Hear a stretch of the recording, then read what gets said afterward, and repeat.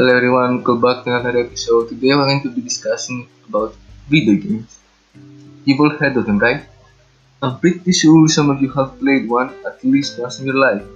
Today I'm going to be talking about my experience with video games and how I fell in love with them. So without further ado, let's begin. I bet all of you have heard this phrase at least once. Video games are a waste of time. It's a solid argument, if I may say so myself. That is, if you are one of those people who can't see behind the stereotypes. There is a message, a story, an experience that you can only get from video games alone and nowhere else.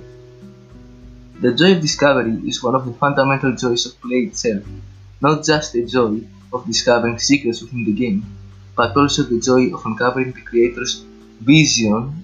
It's that aha moment where it all makes sense, and behind the whole the player can feel the touch of another creative mind.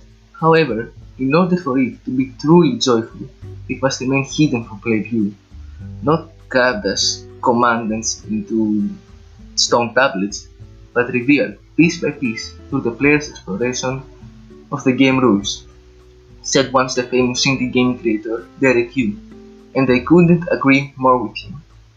I started playing video games when I was still young. At first I thought, why didn't people praise them so much?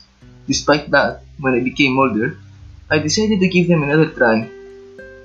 It was then that I understood how mind-blowing video games truly are. Through games, I'm able to explore the depths of the ocean, climb ice-cold mountains, and able to experience the world through the eyes of a masterless Ronin trying to regain his honor during the Mongol invasion in Tsushima. I'm able to play as a cowboy in the Wild West and get into mind-boggling shootouts. I can even play as a human infected by a virus that merges with his body and gives him shape-shifting abilities.